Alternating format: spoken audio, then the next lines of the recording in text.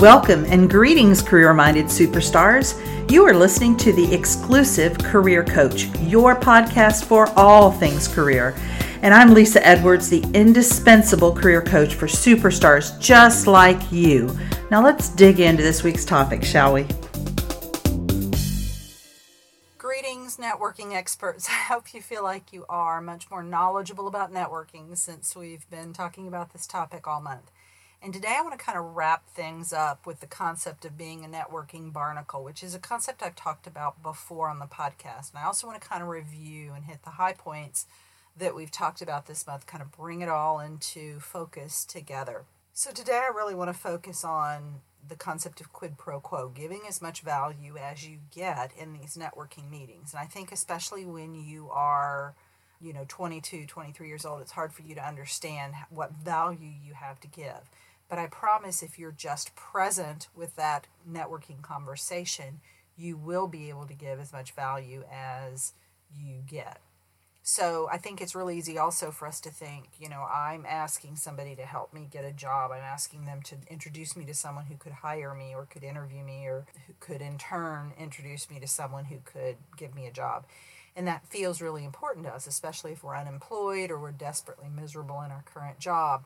And we don't think that there's anything that's on par in value with that. But I promise if you will just listen, you will be able to give value. And I'm talking specifically in this situation about one-on-one networking meetings. I hope I haven't confused you this month with kind of switching back and forth between one-on-one networking meetings, networking events, and then events where networking is a possibility, like a professional association meeting or something like that.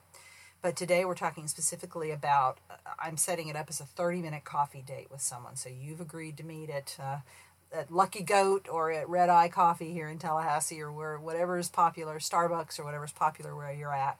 And here's what I want you to do. I first of all want you to make the first 20 minutes of the conversation about them. So again, the tendency for us is we're very focused on ourselves. We all tend to be a little bit self-centered and self-absorbed, and we think, okay, I got to go first. I got to get mine out. Mine's got to be more important than anything I can offer them. But the fact of the matter is, if you're patient and you let them go first, they're going to be more than willing to help you when it comes your turn. So you're going to ask good questions. Tell me what's going on in your work right now. What challenges are you facing? What skill are you having to use the most? I like that one because I think it usually makes people chuckle. What's the work environment like? How well did your education prepare you for this job? What are you working on now? What big project have you got coming up in the future? And then you can ask any of those prompting questions, and then as they speak, if you listen, you're going to be able to provide value in some way. You're going to be able to provide value because you have a best practice you can recommend to them. Have you tried this? Have you implemented this? Or you're going to know somebody who might be really able to help them in some capacity depending on what their situation is. Or you are at very least just a really good listening ear, because a lot of times people don't have someone who's kind of knowledgeable about what they do, knowledgeable about their field, but isn't in their employer and it isn't in their company so that they can actually talk to this person, they can communicate and not worry about, what's going to get back to whom. So just being that listening ear, if nothing else, if you feel like I don't have any expertise to give this person, I can at least be a good listening ear. And I've talked about this a million times, I feel like, so probably, I feel like I'm beating a dead horse, but probably for you, it's really cementing this in. And that is when it's your turn, that last 10 minutes, you want to have a very specific ask for this person. You want to say, hey, I see from LinkedIn that you're connected to Sue Smith at ABC Company. And ABC Company is one of the primary employers that I'm interested in working for. Would you be willing to make an introduction of Sue Smith and me? Would you be willing to introduce us on LinkedIn? Would you be willing to shoot an email out? Would you be willing to pick up the phone and call her? Would you be willing to facilitate a meeting in person with us? Whatever the situation is, it's going to depend on a couple of things. How well do you know this networking contact? How much do you want this next step, this thing that you're asking them for? And, what is your schedule and what are your realities as well? And so put all of that together and kind of decide, okay, the best thing is to ask them for an email introduction. Or the best thing is to say, hey, will you, send an email recommendation to this person? I'm interviewing with them next week. Would you be willing to send in a recommendation to me? So give them a very specific ask, and this really is based on your homework that you do on LinkedIn about who they're connected to and who they know and where they've worked and all of those kind of things. And then number 3, follow up. So because you've asked for something specific, then the next day or later that same day, you can send them an email and thank them for their time and say, really looking forward to meeting Sue Smith. I look forward to your introduction. So whatever they said they would do for you, you're reinforcing it in that email so that you're kind of serving as a reminder. So that's how to not be a networking barnacle, how to be in a symbiotic networking relationship. I want to hit some of the other high points from this week as well, or this month rather, as well for you, so that we kind of bring it all together. So we first talked about why networking is so stinking important.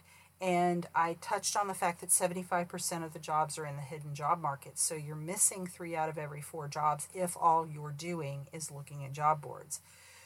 We also talked about the value of networking for other things in your life, because really networking extends far beyond your professional work and your job search, and it extends to finding service providers, getting good recommendations on all kinds of things from dentists to real estate agents. It can help you find friends and make new friends and even romantic relationships. You also have the ability to kind of toot your horn, develop your branding statement, your elevator pitch, how you present yourself to other people, and kind of get over any of your own stuff around meeting strangers, introducing yourself, talking about yourself.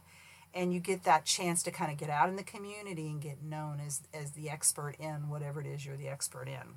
I also talked about the benefits of the different types of networking. So with that one-on-one networking that we just talked about and how not to be a barnacle, you really have that chance for a one-on-one concentrated opportunity to develop a strong relationship with somebody and then follow up with them. With the networking events, you have the opportunity to speak to a lot of people at one time and kind of get a cross-section of the community, lots of different people in lots of different professions. And if you are in some sort of a civic organization with these people, then your networking can also include them having an opportunity to see you in action and see how you interact with others, how you do a task, how you lead others, all of those kinds of things. I also introduced the concept of the Tommy Gun approach to networking this month, and also my approach, which is the bow and arrow approach. So the Tommy Gun approach is kind of shooting everybody, hey, I'm looking for a job. If you think of anything, let me know. And I like a much more strategic approach that begins with the end in mind, where you have identified who are the people that can help you with your job search. And again, my program that I teach my clients, Land Your Dream Job, we get very specific on this. They identify their ideal employers. We figure out who in their network can kind of be the first step towards getting to the decision maker in those companies, and then we map out that strategy to have those conversations with them. But you don't, with the Tommy Gun approach, you just don't have much for the person to do for you. They haven't been given a specific ask. Vague requests lead to vague results.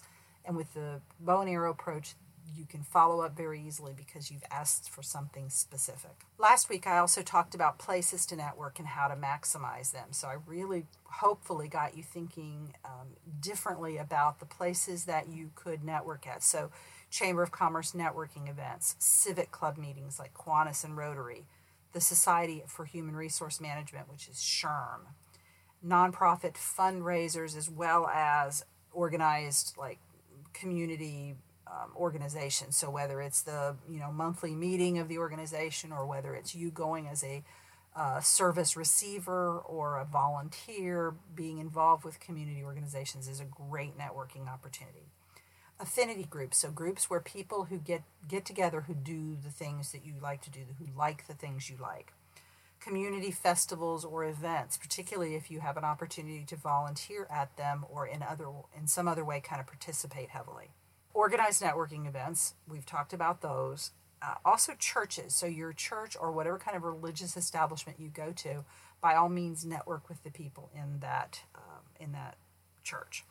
professional meetings. So this could be, your whatever kind of society or association you belong to professionally in your association. It could also be some sort of professional development training event that's going on in your community that you go to. Career fairs, whether they're put on by your university, your city, or specific employers or industries in your city, those can be great networking opportunities. And then finally, LinkedIn groups. So getting involved, finding groups, joining them, but then also being an active participant. You don't want to just be a passive observer. And when you go to those network events, set a goal. How many people do you want to meet? Who do you want to meet? What is it that you're going there for? What will constitute success? Prepare your elevator pitch, 15 to 30 seconds, just to tell them a little snippet about yourself, and then if they want to know more, they'll ask. Free up your hand so you can put business cards in one pocket and ones you collect in another pocket. Position yourself by the food or the drink so that you have a steady stream of people, and make notes immediately on them after you've met them. Turn over their business card, make little notes, follow up on LinkedIn and connect with them. And then for those that it is appropriate, set up a one-on-one appointment with them and further that relationship. So I have given you all my best stuff around networking this month. I hope it has been helpful to you. As always, I want to be your career coach. So write me a question. You can also email me at Lisa, and that's Lesa, at exclusivecareercoaching.com. You are welcome to follow me on Exclusive Career Coaching on Facebook. You can find me on Instagram at lisa.edwards. And if you'd like to take this further, you can schedule a free 30-minute consult call with me. That is my opportunity to ask you some really deep dive questions about what's going on with either your job search or your career management. We can go in either direction. And I promise you'll walk away from that with at least 2 really good tips to take that thing that you're struggling with or that you're challenged with to the next level. And if I think I can help you further, I'll let you know what that looks like, but there is no obligation. I enjoy speaking with you guys, and a lot of you have reached out to me and scheduled those calls. So keep it up. If you want to know the URL for my calendar, it's in the show notes, and I will see you next week. You've been listening to The Exclusive Career Coach with Lisa Edwards, CEO of Exclusive Career Coaching. It would be great if you would rate, review, and subscribe to this podcast. Also, I want to be your career coach, so be sure to ask questions about your career management challenges and job search situation. Until next time.